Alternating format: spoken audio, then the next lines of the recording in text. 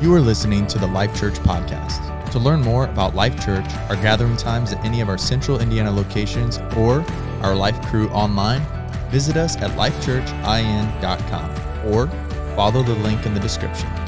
Today's talk is from Pastor Nathan Peternel. Well, good morning, Life Church. How you doing this morning? You look good. It is a pleasure to be with you again. Would you turn in your Bibles to 2 Samuel chapter 12? We're going to finish off this chapter. I don't know if I've gotten a chance to say this over here. I officially don't have any more teenagers in my house. Now I want to be clear, those of you that are teenagers, it's not because I don't like teenagers. I love teenagers. I really do. I just think that parenting teenagers is the hardest thing I've ever done in my whole life. And so getting my daughter, she just turned 20, and now that she has turned 20, and I have officially kept her breathing all the way through. The Lord kept her breathing all the way through. I don't know, that seems like a major accomplishment to me. So, hooray for our side. Okay, if you are a parent of teenagers and you think that's been difficult, maybe we need to start a life group. We can commiserate together and pray for one another. But I was talking to my daughter. She's studying nursing at Anderson, and so and she's found herself in a very challenging part of it. And whether I think she's fighting through. Like, can I do this? And for those of you who have been nurses, you know how hard that program, those programs are. And it got me thinking about her vocation and what she's going to do. I think a lot of times our young people are going into their life and they're going, what is my life going to be for? And so they're praying through I hope they are. I hope our young people are really being coached by us to pray about what you're going to give your life to do. And I got thinking of Kari and what she would look like in a little nurse's outfit, and with a little hat on, right? Because nurses wear hats, at least I think they do. They used to wear hats. And I've seen them come out of ORs and they have hats on, so I know they do wear hats. And if I've just gotten that completely wrong, it's just gonna mess up my illustration. But a lot of people, you wear a hat that may go along with your vocation, like what do you do, right? And so I came from Western Pennsylvania, and that is a coal mining town, right? We had the steel industry there, and so I remember going down in my basement one day, and I found this really cool hat and had a big light on it. And then because some of my family relations were coal miners. So I just got thinking about hats. We're going to talk about it, kind of a very special hat, but I thought we might be able to play a game. How many would like to play a game? I'm going to show you a hat. You call out to me what you are if you wear that hat. Okay, here we go. If you wear this hat, this was an easy one. You're a firefighter, but you know what? I think heroes wear that hat, right? People that fight fire, run into buildings. I think heroes wear that hat. Let's try another one. That was too easy. Okay, let's go to the next one. Okay, I see the Swedish chef. I don't know why, but I just want to go, orky, borky, borky, borky, borky. That's the hat I see. But, if you create those little delectable dainties that I love to munch on, hooray for you, because you are awesome. Okay, let's see the next one. Now, I do want to say,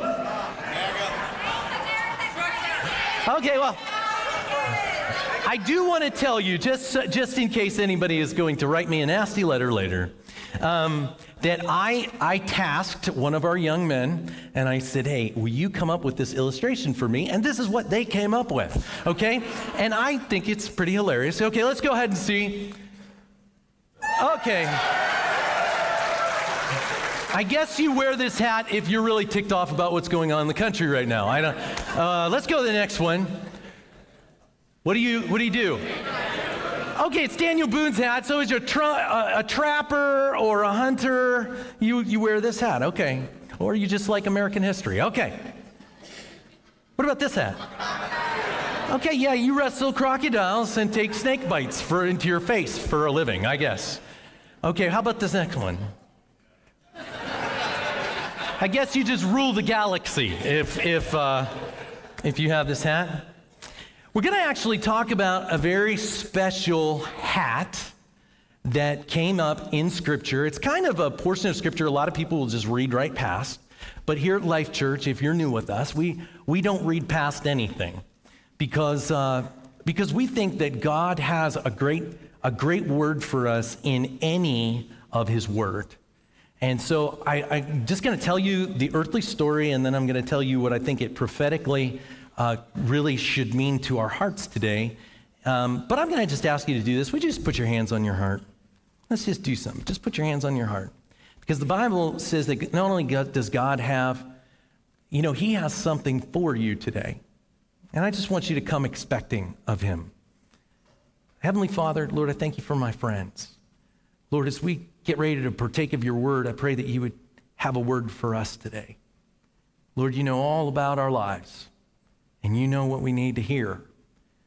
So by Your Holy Spirit, would You speak to us? In Jesus' precious name, amen. Amen. Okay, so bringing you back to where we were, we have been talking about King David. We've talked about where King David gets into sin with Bathsheba. He gets called out by the prophet Nathan. The Lord really reveals to him that he's been in major sin. He committed adultery and murder, and he repents. When he's confronted with his sin, he repents. And the Lord decides He's not going to kill David for his sin, but He has a baby that's born. This baby is going to die. And we talked about that being a prophetic picture to us that God indeed has a plan that He would allow an innocent life to suffer for our sins. Now, ultimately, the Bible is types, shadows, and pictures for us. And what we were to walk away from that very heavy word, it was that God permitted Jesus to come, and He was innocent of all things. He died in place of our iniquity, right? It's a spiritual picture, but we got to see that. So now David he loses this child, and he says these little words. He says, that child cannot come to me, I must go to him. And it's like David he's got this moment where he can correct his life. And he takes that very seriously. And if you remember, when he got into trouble, he was supposed to be going out to fight because it was the time when kings go to war, but he sent his nephew Joab, who is the commander of the kingdom of Israel. He's the commander of the armies. David should have been out sieging this particular town. It's called Ammon, right? In Rabbah, and it is in the ancient city of Ammon, and that today, maybe you know that city, it's in Jordan. So we're going to be talking about that today. Go with me. This is chapter 12, verse 26. And it says, now Joab fought against Rabbah and the sons of Ammon and captured the royal city. This was supposed to be the city that David was sieging. David, remember, he stayed home and he got himself into trouble, but his guys are still out there in the field. They're still doing what they're supposed to do, take this city. And so this city is an interesting city because it's talked about in Deuteronomy chapter 3. And it dates all the way back to when Moses was alive, and they conquered this city, and there was a king there at that time. His name was Og, and Og was the last of the Rephaim, or the last of what they called the giants, or the terrible ones. And so some of you come in, you go, do you really believe in giants, Pastor Nathan? You bet I do. I believe in giants. And Abraham Lincoln believed in giants. He wrote about it when he went to go visit Niagara. They were pulling giant bones out of the ground. It was in all the newspapers at that time, and even in the New York Times. They were pulling out these burial mounds. They're pulling out giant bones, and he makes this statement, and he says, these waters of Niagara, when he saw it with his own eyes, he says, these waters of Niagara, these were flowing when the giants who walked this land were alive. So he must have saw something in his day coming out in the papers at that time. He believed in giants. We know that David killed a giant whose name was Goliath. So I don't know. If you have a hard time struggling with that, I just want to let you know the position of this house here at Life Church. We believe what the Bible says. And if it tells us there was this ancient race of giants, well, we believe that. So in this particular portion of Scripture, back in Deuteronomy, this king was the Rephaim. He was the last of them, and he had a very special bed. Now, they were trying to get you to see the sizes. There's a whole lot of sizes and scale that's talked about in 1st and 2nd Samuel. And so we need to break that down from cubits and from shekels, and we need to put those into measurement that we understand. When we talked about Goliath, he was 9.5 feet tall. His armor, bronze armor, weighed 200 pounds. The iron head of his spear weighed 25 pounds. There's giants talked about in the Scripture. It says that their spear shafts were the size of weaver's beams. I mean, they're heavy, heavy, heavy things. Well, when we get talking about Og, we hear that his bed was 13.5 feet tall. Now, how many have a king-size bed? You just don't have an Og-size bed, okay? It was 6 feet wide, and it was made of iron. There's probably a reason for that. How tall? Let's just say the guy's 11 feet tall. How much would a guy like that weigh? I mean, we're talking hundreds and hundreds and hundreds pounds bigger than Shaquille O'Neal. This king was from this town. He's been defeated, he's dead, but there's a special hat that I think belonged to this ancient king. So this is the Rabbah that was talked about. This isn't the first time they've gone up against this city. This is at least the second time, but it's probably been 400 or 500 years since the people of God have come against this particular city. And so Joab sends a message to David, and he says, I have fought against Rabbah, and I have captured the city of waters. So remember that it was Joab who was particularly used to capture Jerusalem. How did he get it? If you recall back to when we taught through that, they had to go up through the water shafts in order to get through and defeat it. So Joab knows water is a key to being able to defeat and lay siege. So he has gone to the city of waters. He's overcome it. It's probably taking years. Sieges are not quick things. They're not like, oh, we're going to defeat you in a season. If that place means to hold out, then they have brought stores of water inside, food supplies inside. They know that they can get up with their siege weapons. They can defend their walls. Walls were very, very, very great in those days. Huge walls. I've been over to Jerusalem, and there are walls that are from the middle of this platform to there, over to that corner. Just solid with rocks all the way through it. They're enormous.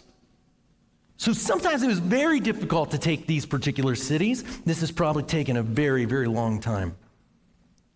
And he has labored over this city, but now he's being afforded, he's talking to David about it because he's about to take it. And typically when you take a city, it gets the king's name.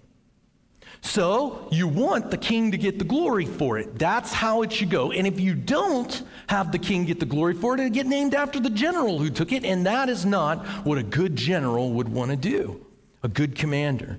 Look, I'll show you.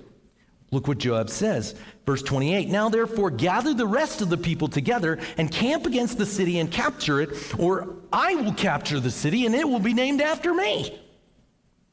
But I don't want the glory for this city. I want you to have the glory. Now, let's talk about the glory. We pray things. How many have, in your life, you've memorized the Lord's Prayer? Memorized the Lord's Prayer? Good, you should, okay? It's not a prayer that I think we ought to just say it and then we're done praying. I think it's actually parts that we need to pray, and it's like sections, and you unwrap that, and I find it very easy to pray for an hour if I just pray the Lord's Prayer, just the sections of the Lord's Prayer. But one of those things it says at the end of the prayer is, "For thine is the kingdom and the power and the glory forever and ever." Kings take glory from the field. What is glory? It's actually, it's weight is what the scripture says the glory is. It's a weight. It's a term for weight. It's interesting, when Jesus prophesies against the city of Jerusalem, he says, hey, he talks about that you're gonna kill me. I'm gonna come back from the grave. But he talks about it in terms of a temple. And he says, I could destroy this temple and I could raise it up in 3 days. For everybody listening to that at that time, that was nuts. Because it had taken them over 40 years to get to the point they were at, and they still weren't completely done. So for him to say what he says makes no sense. They're mocking Jesus because they don't understand he's talking about his body. He's not talking about the literal temple, but he prophesies against the temple, and within 40 years, you have what's called the destruction of Jerusalem in 70 AD, and the city is just totally destroyed. He says to his people, he says, when you see the city surrounded, get out. Well, wait a minute, that doesn't make much sense. Why? Because when you surround a city, you're under siege. Nobody's getting out. Well, here's what actually happened. There was a general who came in prior to Titus, the son of the emperor, and he had surrounded the city, and now Titus is coming in. Titus says, hey, I know you've surrounded the city, but I'm not going to let you get the glory for what I'm about to do. I want you to back off completely. Get back. And Jesus said these words, when you see the city surrounded, get out. And then all of a sudden, here, 70 AD, what happens? The Christians remember the words of Jesus, and they go, let's get out of here. They broke the siege off for a moment, and it enabled the Christians to get out. So when Rome sacks Jerusalem, almost no Christians are in the city because they believed the words of Jesus. As soon as that siege was broken, they back off, and then Titus comes in and he reestablishes the siege, and he doesn't let anyone out. Does that make sense? So, in a way, that's what's going on in this text, because now David's going to come in, he's going to surround the city, and he's going to get glory for it, and it's going to get named for him, what he's done. Joab understands all this. Here's Joab, and Joab's an interesting character, and we're going to see a lot of Joab in the next 7 chapters. We've seen him already. Joab is a hothead. I like Joab. I kind of feel like sometimes I'm like Joab. Maybe you will too after you hear a little bit about him. Sometimes he is the voice of reason, and sometimes he is the voice of idiocy. Maybe some of you feel like him today. I sometimes can really feel like Joab. Maybe you have some friends like that. You're like, yes, I have a friend that reminds me of. Don't elbow them or anything like that right now. But just know that sometimes you've got to discern between what your friends say to you. Are they telling you good information or bad information? Are they speaking God's word over you, or are they speaking their own thing? Here in this place, Joab is actually doing a really good thing. Joab is saying, I want the glory to go to you, David. So come and receive glory, because that's what's proper. I don't want this thing named after me. I think it should be named after you. And so verse 29, David gathers all the people, he goes down to Rabbah, he fights against it, and he captures it. So it seems like all the work is really done, but he comes in and he gets the glory for it. And I think that we have to look at our lives and recognize that we are servants of the King. We are people who have been called in his name to advance the kingdom of God. Is that true? Of course, yeah, that's what the scripture says. We are not to seek our own glory in this life, but we are to seek the glory of the King. There's a scripture that helps the Christian put things into right order in their life, and it's seek ye first the kingdom of God and his righteousness. And then all these other things will be added unto you. It's not to seek all these things that you want to add to you. It's seek first the kingdom and his righteousness. I just have a question for you. Who's the righteousness of God? Jesus. Seek first the kingdom and the king. Don't worry about the other stuff. And I think that Joab is a picture for you and me today. Let's look at him and see that we have this opportunity with our lives to take glory or to give glory, to make sure that God gets it, or do we get it? And when the Lord comes, because he is returning, it's a guarantee. It's a guarantee. When he returns, he is going to question your stewardship and mine. And he is going to ask you what you did with that stewardship. And he is going to judge you based on what you did in this life. How big is this part of our lives to our total existence? The Bible says it's like a vapor. It's like going outside on a cold day and breathing, and it's there for a second and it's gone. But that is not the whole of your life. The whole of your life goes on for zillions and zillions and zillions of years without end. But you may only have 70 or 80 years in this life. But what you do in this life will echo in eternity. What you do in this life, you're literally going to be judged on it, and it's going to make a difference for how you live the zillions of, I don't even know what's above zillions. But it's life without end. And so the question comes down to, what drives you?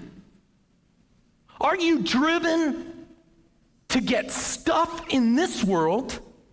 Are you driven by comfort in this world? Are you driven by what you want your neighbors to think of you and keeping up with the Joneses? Or are you driven by eternity? Where are your eyes? And to whom will you bring the glory?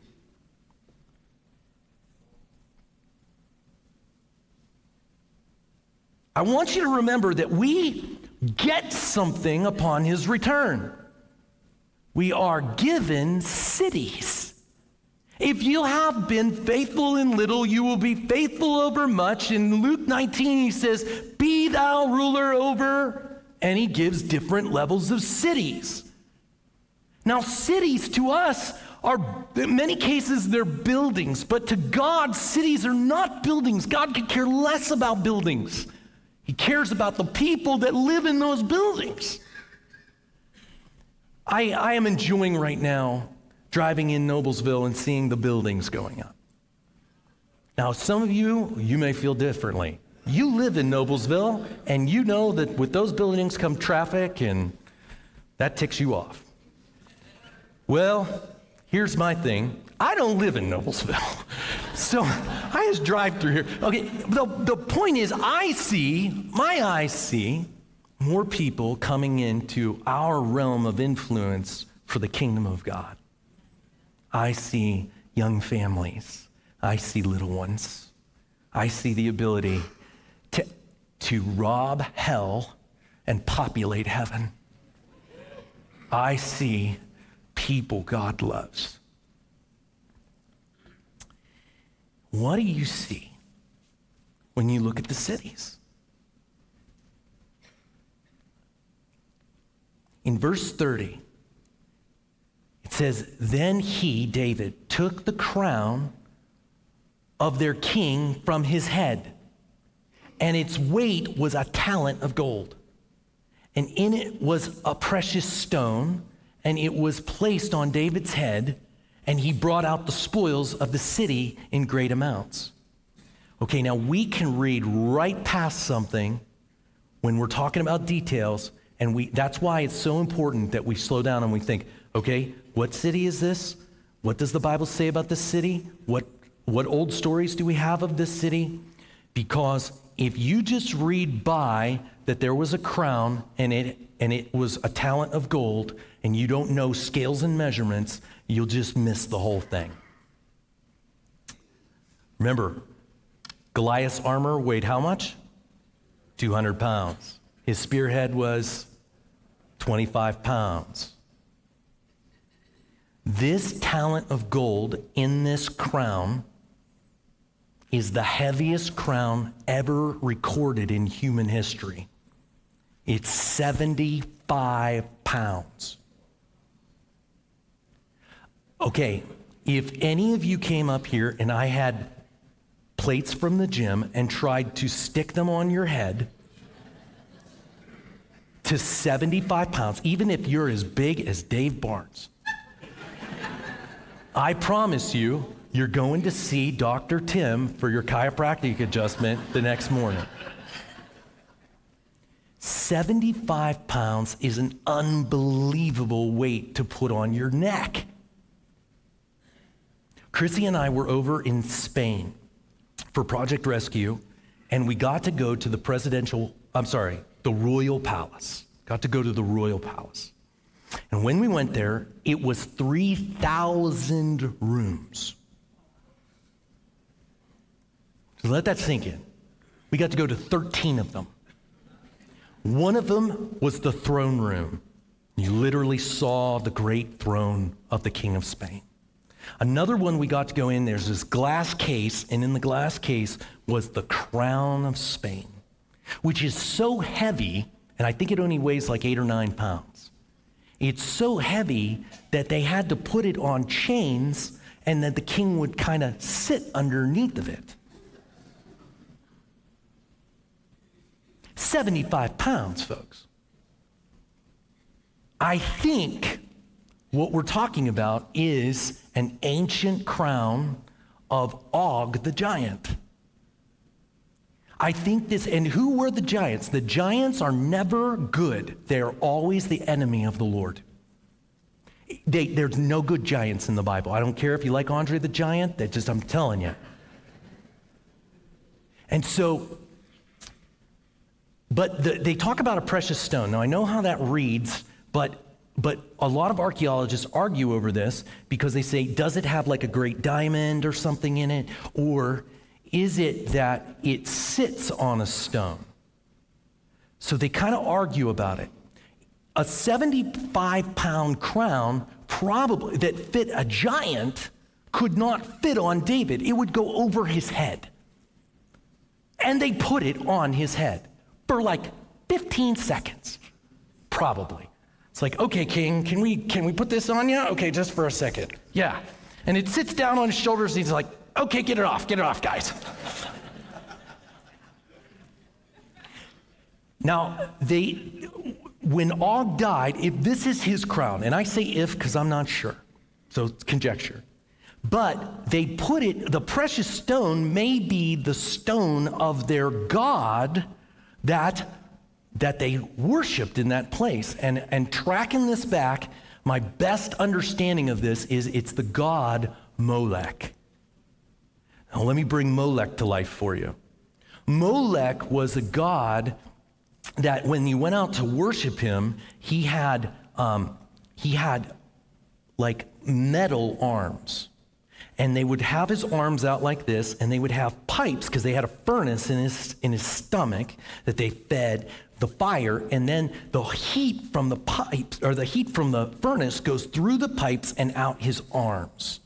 And then they would take their babies, and they would stick their babies on his arms as a sacrifice and an offering. I want you to think of the searing of children. They didn't just do it to normal people's children. They actually, princes were thrown up there as well. Or they would cast babies into its furnace. Now, if that's the crown that sat on Molech, David has dethroned and decrowned a god, a false god, a wicked god. I want you to see that this is a great victory over intense wickedness when this city falls. A lot of times we will quote the scripture that God has the wealth of the wicked stored up for the righteous. And we think it's about money. God could care less about money. He just doesn't care. Think about what God does with gold. He uses it as asphalt. Asphalt. But what does God want to populate his kingdom with? People. And our world is so twisted around. Our world sees wealth and possessions. They see recessions and they worry about their money. What would happen if the people of God got their minds right and started thinking that the priority of my life is the priority of my King and his righteousness?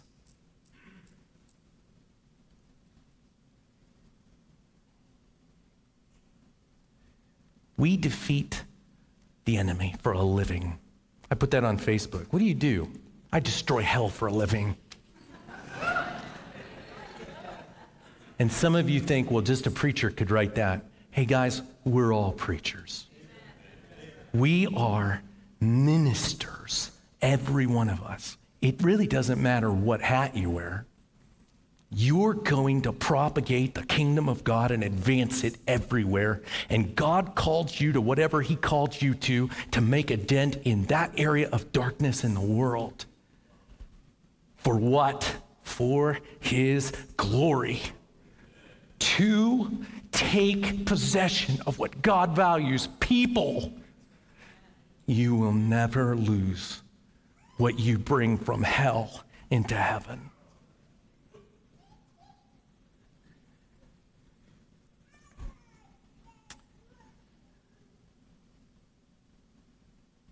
It says he brought out the spoils of the city in great amounts. He also brought out the people who were in it. He set them under saws and sharp iron instruments and axes, and he made them pass through the brick kiln. Before you read that as David tortured all these people, that's not what it means. When a king overcame a particular people, they would put them under forced labor. They would disarm them, and then they would put them under forced labor. That's what he did here. And he says, okay, now go out, and then I want you guys to take the wealth of this land, and we're going to build it up and develop it. And that's what he did to those who would not own him as king. They were put into bondage.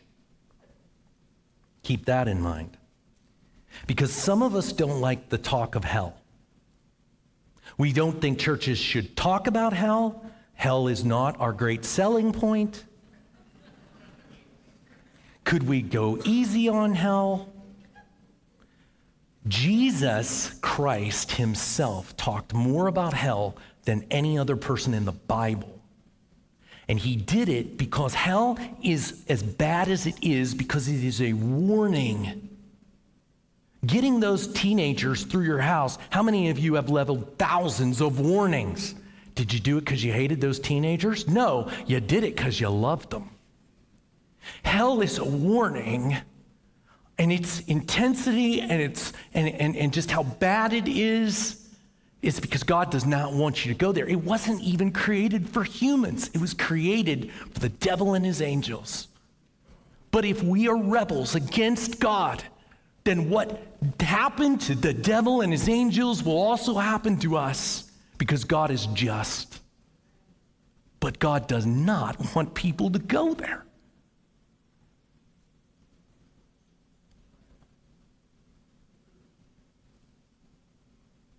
Every single city in this area, people were put into bondage because they wouldn't own him as king.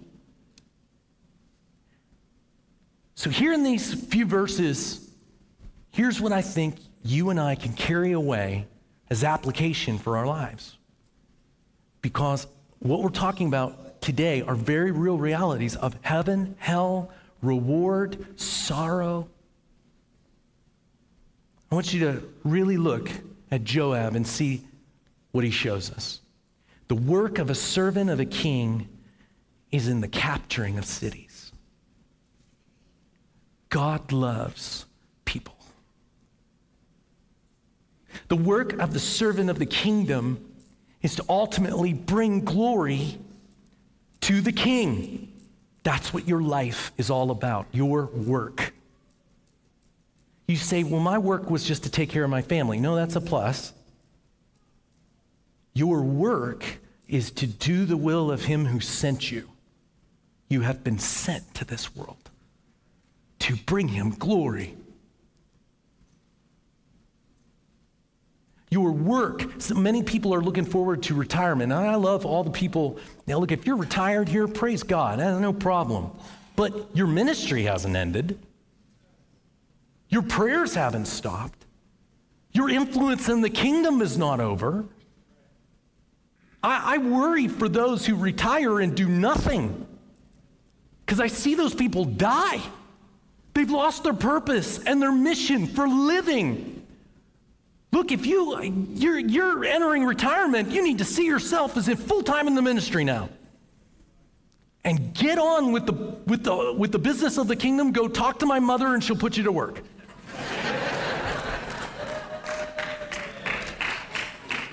On retirement, there's this guy named Caleb in the Bible. He's 85 years old. But just so you know what Caleb means, because names mean something, Caleb means dog. Kalev in Hebrew. It wasn't a good name. If your name's Caleb, I apologize. That's what it meant. I just want to tell you why you have hope today if your name's Caleb. Because this 85-year-old man goes and talks to Joshua when they come into the land, and he goes, hey, I am 85, but I still have strength in my limbs. I'm just as strong as I ever was.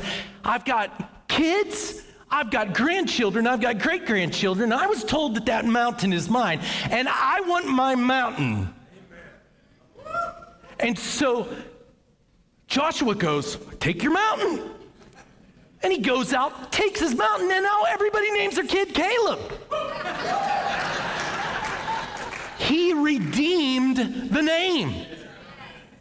Now people don't know it means dog. They think of Caleb in the Bible.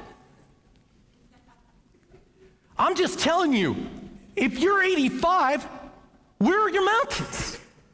Are you done? Have you capitulated to old age? Or are you still in the fight? Willing to let your life bring glory to the King. The spoils of a captured kingdom is what lasts forever. There was a man who he said, I'm gonna be buried in my Corvette. And they said, what? Yeah, he had this beautiful Corvette. I like Corvettes. Beautiful Corvette. He said, I'm gonna be buried in my Corvette. And so he bought enough plots that he worked it out with the graveyard, pull all the fluids out of it when I die so it doesn't hurt something, and put the Corvette in the ground and put me in the driver's seat. What a waste of a Corvette. What a waste. Did he get to wherever he was going in a vet? No, he just ruined a perfect vehicle. You can't take these possessions with you when you die. So here's what I'm going to tell you. May we all spend everything we have for the glory of Christ while we live. Corvettes are nice.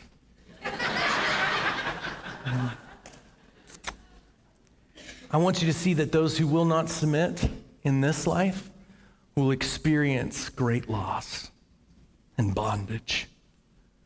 While heaven and hell are real propositions, we better be robbing hell and populating heaven. And now I want you to see the last part. All the people who were loyal to the king return to the city of the King. Jesus is coming again, I promise. His word is clear. He's coming again. And when he comes, he's going to be giving away cities, and he's going to be giving away crowns.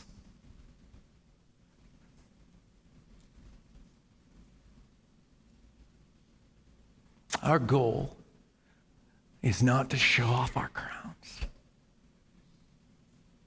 Our goal is not going to be, look at the crown I have. It's bigger than your crown. We're not going to do that. There was a time close to the 1900s that there was a guy who was talking about the second coming of the Lord. He was doing it over in England, and one of the people who was listening was Queen Victoria. And Queen Victoria listened to every word that man had to say. And she was talking to one of her chaplains. And she said she'd like to have a conversation with that preacher. And she said, oh, how I wish that the Lord would come in my lifetime. And the chaplain said, why? Why, Your Majesty, do you feel this very earnest desire? And she said with quivering lips that the whole countenance of the queen lighted up by this deep emotion. And she said, I should so love to lay my crown at his feet. That's her crown. You see, God is going to give us the crown of life. But we're not going to compare the size of our crowns. We're going to get down on our knees, and we're going to take our crown, and we're going to lay it right down at his feet.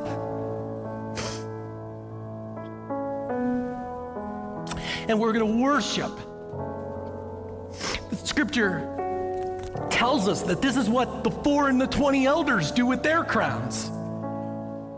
I just want to tell you, if that is what we're walking into, why would we squander this life? Why don't we do it now? Why don't we just give our lives away and make sure that we take with us to heaven what matters to God most, so we can lay our crowns at his feet? That old song, crown him with many crowns, the Lamb upon the throne.